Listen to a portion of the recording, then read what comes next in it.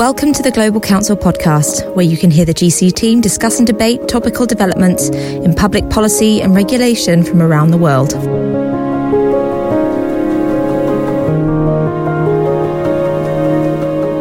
Hello, welcome to this GC podcast. My name is Stephen Adams. I'm the Senior Director of Global Council.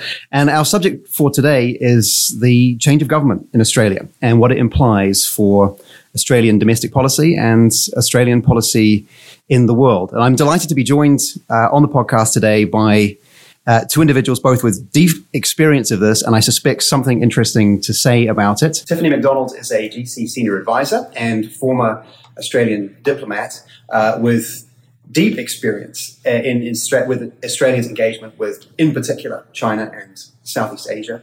And Nick Rowley is a Senior Lecturer at the School of Public Policy at the LSE, friend of Global Council, friend of the pod, an advisor to Tony Blair on climate change, and someone who's worked and lived in Australia for more than 20 years. Nick, if I can start with you, can you just give us a quick overview of the election results itself and perhaps why it's unusual? It is unusual. Bizarre is a word that comes to mind. An almost stultifyingly dull election campaign about very little other than the performance of two rather mediocre middle-aged men with significant ambition. But in the outcome, we have loss abounds, a historically bad loss for the Liberal National Party and a historically bad loss for the Australian Labor Party as well. In terms of first preference votes, the worst result for the Australian Labor Party since 1919. And yet, we have a grinning new Prime Minister in Anthony Albanese on the stage. So what is going on the surface is one thing, but what has occurred in truth is another. You described there the Labor Party as losing in a very material sense. How is it that they're able to form a government? Welcome to the Australian electoral system, where we have the alternative vote system, where, as Churchill famously said, it's not the election of the most favoured candidate, it's the election of the candidate that people dislike the least. So you always have to appeal to the centre.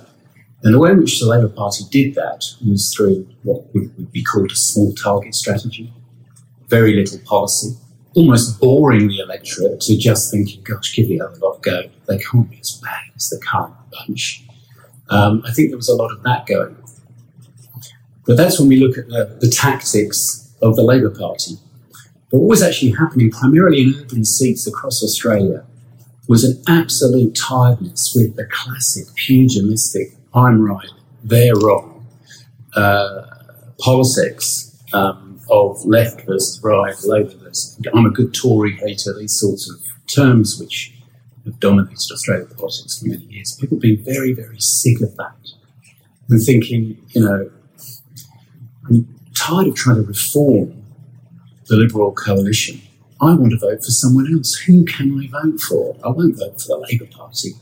But here we have a highly capable, professional woman in many of these seats who I'm very happy voting for. So we have this emergence of the teal independents, very progressive on climate change, pretty liberally progressive as well, and heartily sick of the sort of Scott Morrison brand of politics, which uses social construction, favoured groups versus non-favoured groups, and really divides the country rather than brings it together. And people are very sick of that, and that's resulted in some terrible losses for the Liberal coalition, primarily in Sydney and in Melbourne. They've lost their previous treasurer in Josh Frydenberg. He was going to be the leader of the coalition, but he certainly won't be now. Big losses in Malcolm Turnbull's former seat, where a very fine candidate, Dave Sharma, actually lost, and a real swathe of sentiment within urban Australia saying we will not vote for a far-right, reactionary, divisive, right-wing political project. That's one thing that I think we've learned. But also, amazingly, and I was really surprised by this, is just how climate played out in the election. Very few people were thinking about this prior. I certainly wasn't. And my cephalological friends weren't saying, watch Queensland, you're going to have a sway of green sentiment around the climate issue in Queensland. But that occurred in Brisbane particularly. It looks like you've got a new Green member of the lower house, a very high proportion of the vote, and people just sick of the climate wars and actually wanting the government to do something clear and practical that is going to reduce the risk of the global climate problem. And, that really has shifted Australian politics to the left in quite a fundamental way. So if we look at it at the top line, Labor's won, Morrison lost, same old, crude Australian politics. But beneath the surface, I think there's been a fundamental change. Yeah. I mean, obviously, one of the big features of democratic politics across the last 15 years or so has been the poor performance and in many cases the marginalization of these big supertanker parties of the 90s, the early 2000s, whether it's Spain, Germany, France, Ireland, even the UK to some extent, the United States, both the Republicans and the Democrats seem to be committed to being minority parties. Is this the Australian variant of that, or is it something more idiosyncratic? And do you think it does mean that the two-party system in Australia really is changing for good? I think it is changing for good. I think Australia is always, or should always be seen as somewhat idiosyncratic. But I do think it's absolutely part of that broader change, and I think that's driven by a number of things, which I can go into, but we're not at a seminar at the School of Economics. But I think my general point is, yes, I think this is part of a much, much broader trend. Yeah, and as you say, it is going to have some important implications for policy, perhaps particularly on climate, and we'll come back to those in a second. But before we talk domestic politics, and obviously to some extent, of course, all foreign policy is domestic politics in some way, Tiffany, but can we talk just a little bit about what we think this means for Australian diplomacy and Australian foreign policy? Continuity, change, what's your take? Oh, thank you so much. And can I just start by saying, Steve and Nick, I'm so delighted to be part of such an impressive panel. I have been a diplomat for 20 years, but all of the views that I'm going to express today are clearly my own. I think that it's been a really interesting election campaign where we've seen, unusually in Australia, foreign policy form part of the election positioning. A lot of that was around China and the way that either side of politics would manage the relationship with China. China is such an important part of Australia's economic story. It's by far our largest trading partner, but it really has been a difficult time in Australia's relationship with China. There were suggestions that Labor might be softer on China. They've inherited a relationship where there are trade sanctions across a number of Australia's key commodities. We haven't had ministerial contact for a number of years. The advent of Albanese's election means that we have an opportunity to reset, to see the relationship reset. Premier Li Keqiang has sent a congratulatory message to Prime Minister Albanese, which is a good sign. We had the first act of Prime Minister Albanese was to jump on a plane and head to Tokyo and attend the Quad leaders meeting with the US President Biden, Prime Minister Modi from India and Prime Minister Kishida from Japan. So that sent a really strong signal of Australia's commitment to its relationships with those major democracies. I think that Albanese's made it clear that he's very welcoming of the Chinese letter of congratulations, made it clear that he seeks good relations with all countries, but has also made it clear that the trade sanctions on Australia are not justified and should be removed, and that he seeks a constructive relationship with China, but one that doesn't require sort of bending to the demands along the lines of conditions set out in the sort of 14 grievances that the Chinese embassy released to the media some time ago. So to answer your question, I think we'll see a lot more engagement, efforts to engage in Southeast Asia. Our new Foreign Minister, Penny Wong, is already on her way to Fiji. So we'll see more engagement with the Pacific. We'll see attempts to engage with China, but and continuing the sort of the principled approach and looking to an opportunity to reset that relationship, I think, will be a large part of the Albanese government's objectives in the foreign policy space. And when you say there's an appetite for a reset, I mean, does that mean, do you think we should expect a concerted effort to try and see some of these trade sanctions removed, or is that looking like still a bit of a bridge too far in terms of what it would require from Australia? I think the ball's been squarely put into China's court on that. Prime Minister Albanese has said he doesn't think that those sanctions are warranted. Also said it's not us that's changed, it's China. The Australian government previously, in partnership with relevant industry, instigated action in the World Trade Organization on a number of commodities that are affected by China's trade sanctions, barley and wine. I think that we'll see that continue. I think it would be a very good gesture if we saw some of those sanctions step away.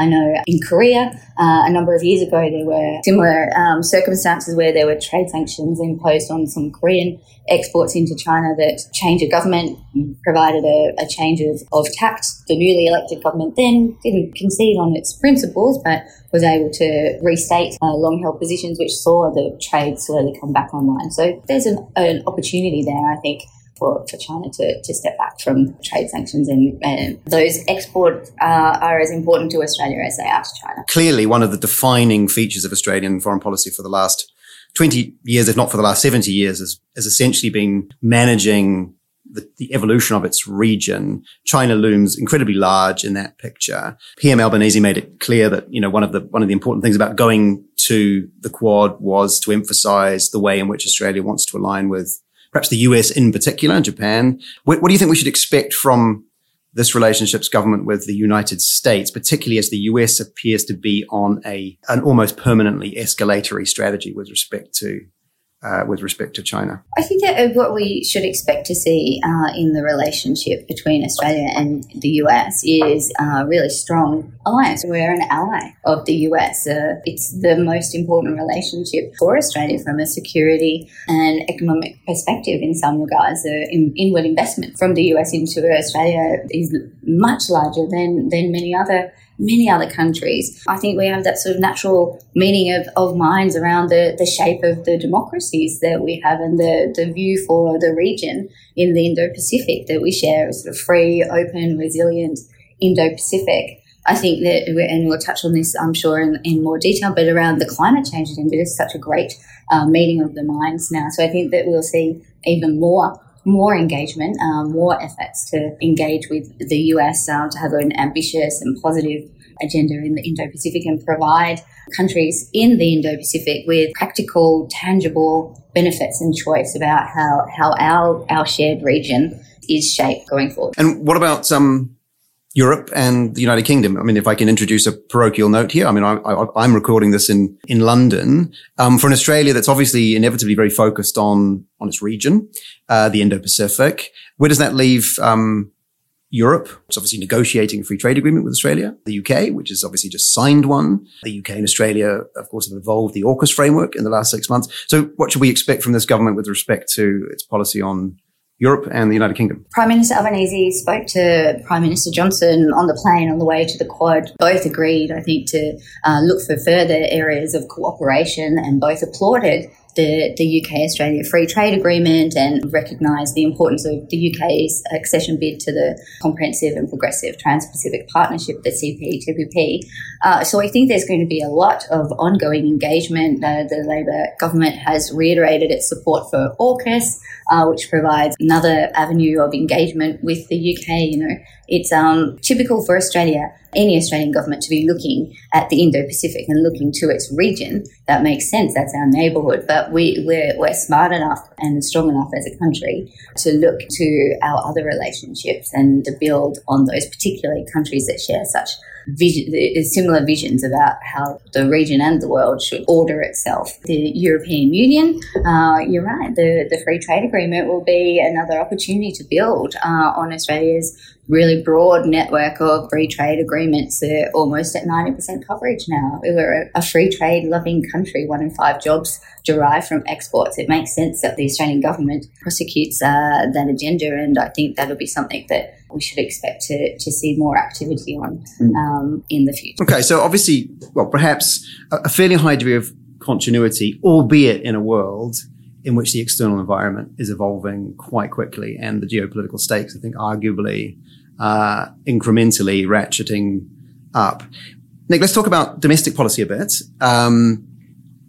one area where probably we wouldn't expect a lot of continuity, you've certainly implied that, is climate policy, maybe something about that. But then other areas where you think we can expect to see interesting material change in the way Australia does political business. Tiffany, I thought what you were saying was extremely interesting. I suppose I'd reflect a little on what you shared and simply share with the listeners that I think that Australia's position in the world and Australians' foreign policy is going to become a good deal more serious. We're not going to have text, message, communication between the President of France and the Prime Minister of Australia leaked to the media. I think that Penny Wong is an extremely impressive foreign minister, and she has got some really, really smart and interesting people around her. So I just think that Australia is going to be a grown-up figure on the international. Can you just give us a bit of a pin portrait of Penny Wong? What's her hinterland?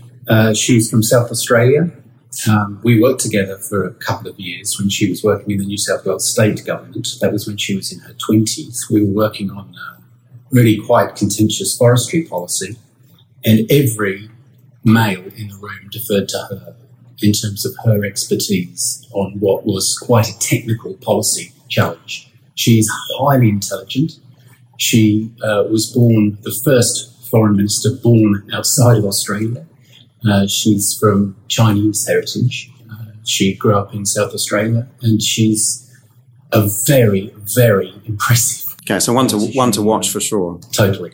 And the symbolism of having Australia represented by someone like Penny, I think, will be very important in itself. And I just think when it comes to our relationships with China or anybody else, the government is going to want to take the heat out of those relationships and actually work on the relationship in a serious way rather than signal superficial positions which are essentially in the past, I think, were playing largely to a domestic audience. The reason why certain statements were made about China or anyone else was how it played domestically rather than what it actually meant internationally. So I think that there will be a real change of tone, which will be more than just communication. I think there'll be some serious heft that lies behind. Other areas where you think just areas you think we should be watching for interesting developments? I think that there are four. I might say a little bit about each of them, and then you might want to ask me further questions or whichever you think would be of most interest to the listeners. But I would maybe just offer a bit of a preamble in terms of thinking about the new chief executive of the country, Anthony Albanese, who himself looks like a pretty average politician, really. Albo, ScoMo, they both support rugby league teams. They both drink beer. They're both kind of affable. They seem like, Did you say Elbow ScoMo? Albo is what Albanese has been called for many years. It's a false familiarity. Scott Morrison was always Scott Morrison before he, in his rather, sort of, shall we say, marketing-focused way, decided that he wanted to be called ScoMo. This will be the idiosyncrasy of Australian politics you were referring to. I refuse to comment. It will indeed. Anthony is someone who isn't that interested in policy per se, but is very focused on government actually being able to achieve things and do things. His great mentor was a minister under the Hawke government called Tom Uren, a former boxer who walked along the Kokoda Trail, whose political autobiography was called Straight Left, because that's what he used to throw. And you would say, gosh, what a crude figure. But Tom was, who I knew well, was a great mentor to Anthony. And I think that he was a lot smarter than people give him credit for. And Anthony himself was a very tribal politician. Indeed, he used to be known for branch stacking, representing the left and who's up and who's down and who's in, who's all of the game of politics. He has a pretty narrow hinterland, Anthony Albanese. But I think he's got the political smarts. He was leader of the House when Julia Gillard was Prime Minister in minority government, and that was a government that passed more legislation than any post-war government. Now, that takes skill. and it takes backroom skill and negotiation skill. And Anthony can demonstrate all of that and will need to, given the prevailing politics. But he will also know that there is the cut and thrust, there's the crudity, there's the newspaper headlines, there's the latest figures that come out. But historically, governments are not really remembered for that much. And although it was quite a limited campaign, behind that, there were some really clear issues where there was a complete difference of perspective between the government and the opposition. One of them was climate, and I can return to that. The other was gender equity, funding for childcare, and also creating pay equity between men and women. Very important. The other was a commitment to establishing an integrity commission. I think, again, that played very well in the electorate because the Prime Minister clearly had been channeling funds, and this is on the public record, to marginal seats for basketball courts and football arenas and everything else. So a new integrity commission, I think, will be a very important and positive change in the Australian system. And that will work how?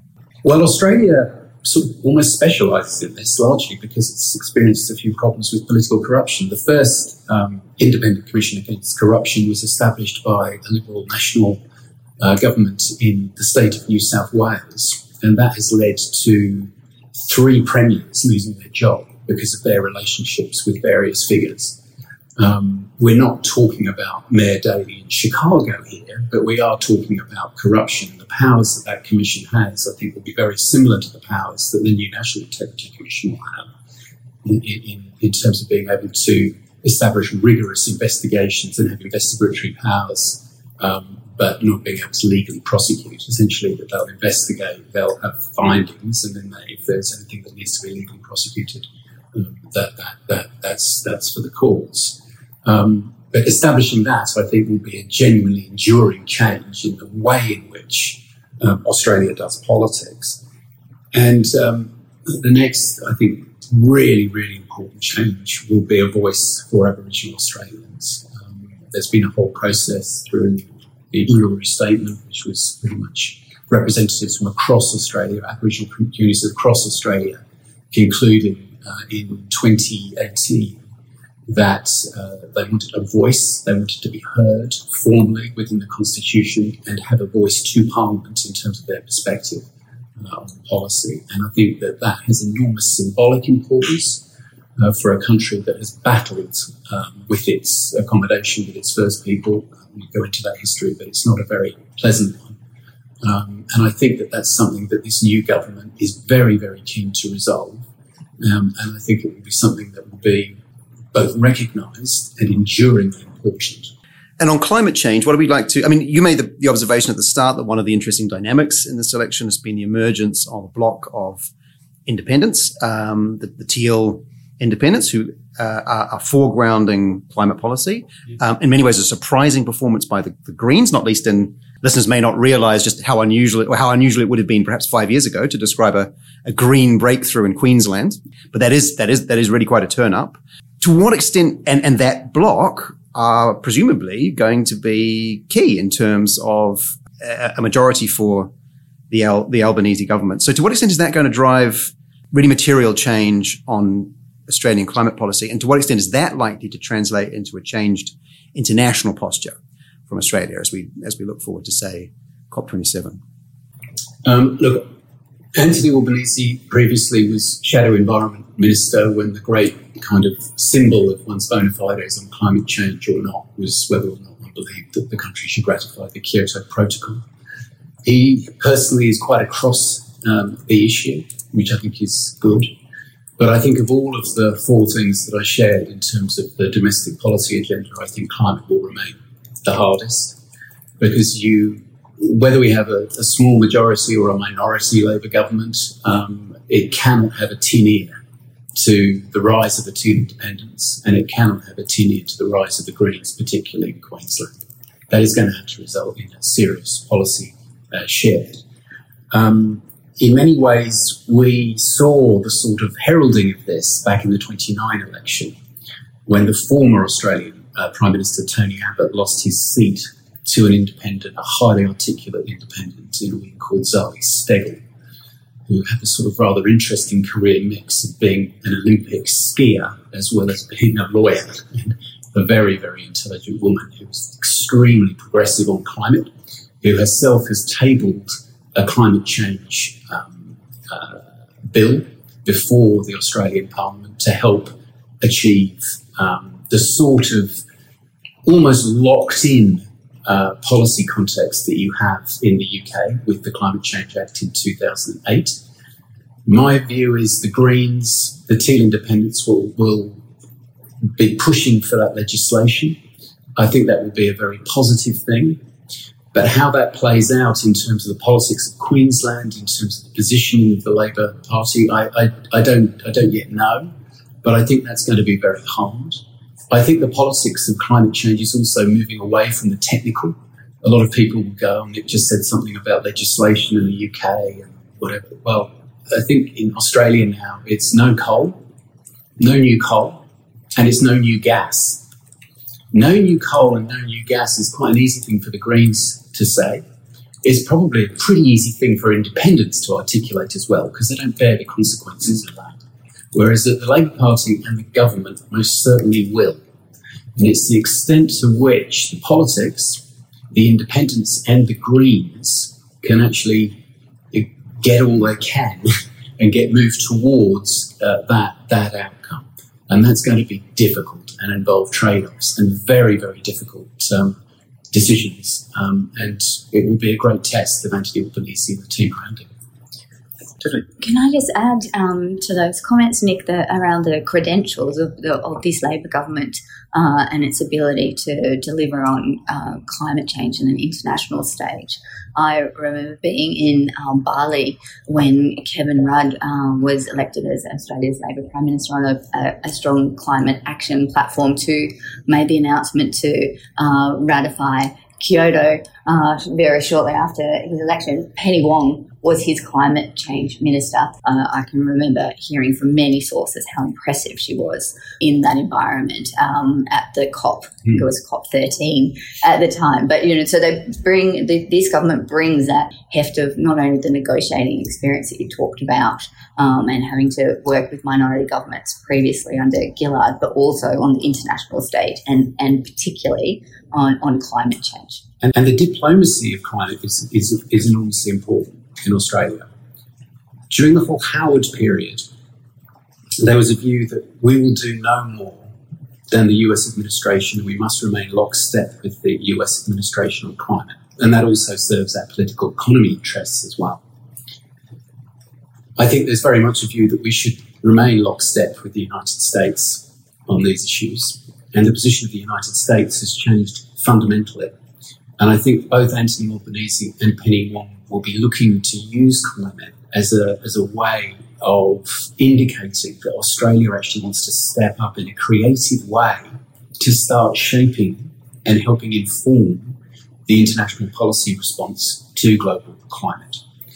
In working at the LSE, I'm just again reminded that whenever you're on a call in relation to international climate policy and you're speaking to the Asian Development Bank or you're speaking to the European banks or anyone else, I'm not just saying this because I'm a dual Australian national, but my students who come from all over the world go, Nick, do you pick those Australians on those calls? Do you know them all? And they go, no, I don't. It's just that there's a massive Australian diaspora of incredibly smart people who care deeply about how it is we respond to global climate change, and they haven't been able to get a job in Canberra or anywhere else for the last 15 years. Yeah. So even some of those people choose to come back and help build what a progressive policy agenda might be. Yeah. I mean, the point about tying Australian climate policy to the United States, of course, is going to run into the challenge we all have to deal with, which is the prospect of American policy on this essentially changing every 4 years. But can I take from what you're saying is that we shouldn't necessarily expect a change of government on these terms to translate immediately and fundamentally into a changed, say, international posture at COP27, in part because there's quite a lot of domestic consensus building and bargaining that needs to happen first? Or do you think that in some ways the new government's likely to try and use climate diplomacy to actually get out in front of and shape the domestic debate? Look, I think the second, and I think that it's a lot easier on climate to be very clear on what questions and the how questions are always a lot harder. And just because we have a new Labour government in Australia, it doesn't actually make the task easier. It solves the toxic politics, and I think that is now going to shift. I think that, notwithstanding who might be the new leader of the opposition, I think there has to be a recognition of the right of politics that they've got to get away from the sort of climate wars whereby when you commit to a net zero target, you produce a brochure and you give a speech, but you actually use zero policy levers to help achieve it. I think we're going to be moving away from that in Australia, and I think that's a genuinely good thing. Okay, so, one final question, and maybe to both of you, around the investment environment. I mean, this is a GC podcast, so at some point we need to come back to the question of what investors and businesses should be making of a change of government. I think probably as a rule of thumb, you look at a government like this, minority government, dependent on a block of independent or small party votes, potentially quite a lot of divergence between the kind of core base positions of the Labour Party and some of these votes on which it'll depend. And you would say uncertainty, volatility. I don't want to give away the punchline, but from talking to you before the podcast, I know you don't think that's the case. So explain why, Nick. I don't think it does. I think we've seen a fundamental shift here. And I think for any investor who's looking at investment in the Australian economy, I think prior to the election, when you had a majority right of centre government, you could probably have a bet each way on coal, gas or renewables and low carbon because they were having a bet each way. The policy settings were almost non-existent. The rhetoric was all around new technology. You're not going to get that new technology unless you have policy incentives in place. And I think that for any investor thinking about putting some money into the Australian economy, I think almost without doubt, and this is obviously your GC is a highly sophisticated strategy consultancy, and I defer to your expertise, but I would say that I wouldn't be putting money into coal, I wouldn't be putting money into gas, I wouldn't be putting money into new high carbon infrastructure anywhere in Australia. I would be picking renewables, and I would be picking new ways of demonstrating low carbon innovation, because the government will be so hungry for symbols and signals to communicate that this is real. It's not green sanctimony. It's real infrastructure businesses, and it is a meaningful future that means employment, security, stability in the economy.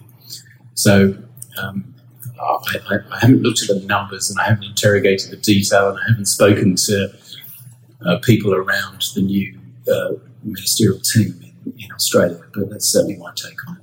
Tiffany, would you agree with that? An element of stability, even with a nominally weak government? Firstly, I guess the Labor government hasn't. The votes are still being counted. So it may be that it gets across the line and holds power in majority. It doesn't mean that it won't have to negotiate with the crossbench. Of course it will. And I think that the messages have been clear from the outcomes of this election that on climate, people want action, but also they want certainty. I think the Labor government has set out a very detailed policy platform, Powering Australia, costed analysis. It made it very clear that the first thing it would do is upgrade our 2030 target up to 43%.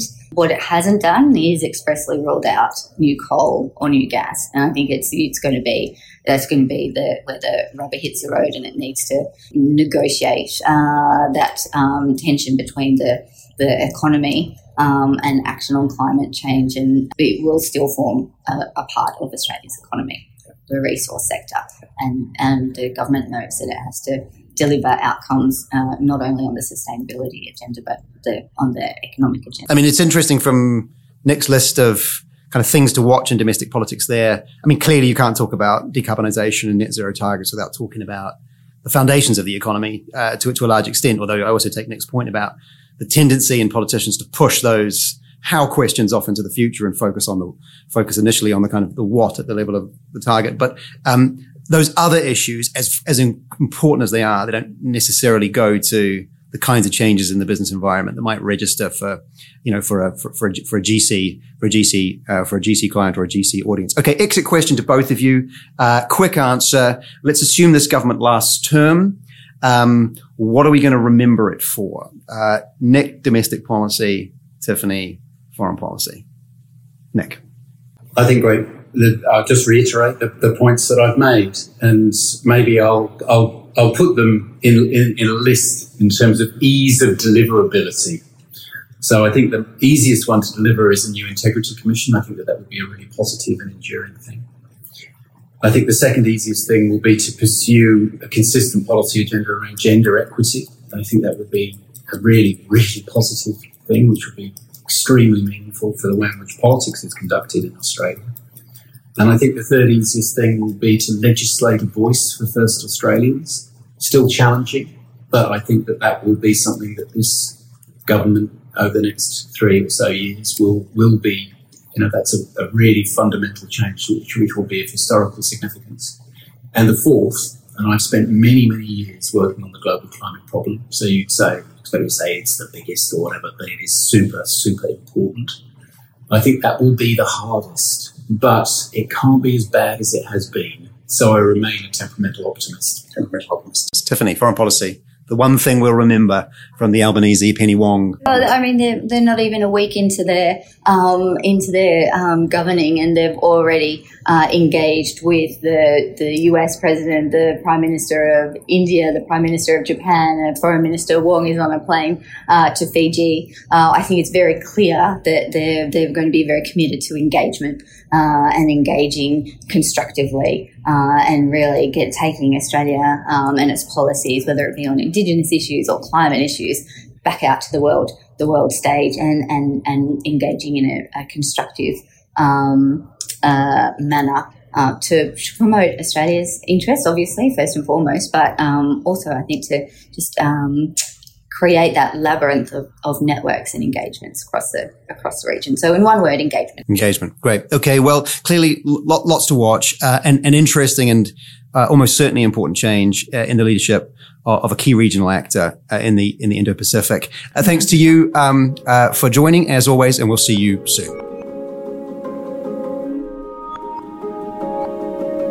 For more insights, blogs and analysis, you can visit our website www.global-council.com and subscribe to our mailing list. And you can follow us on Twitter at global_council.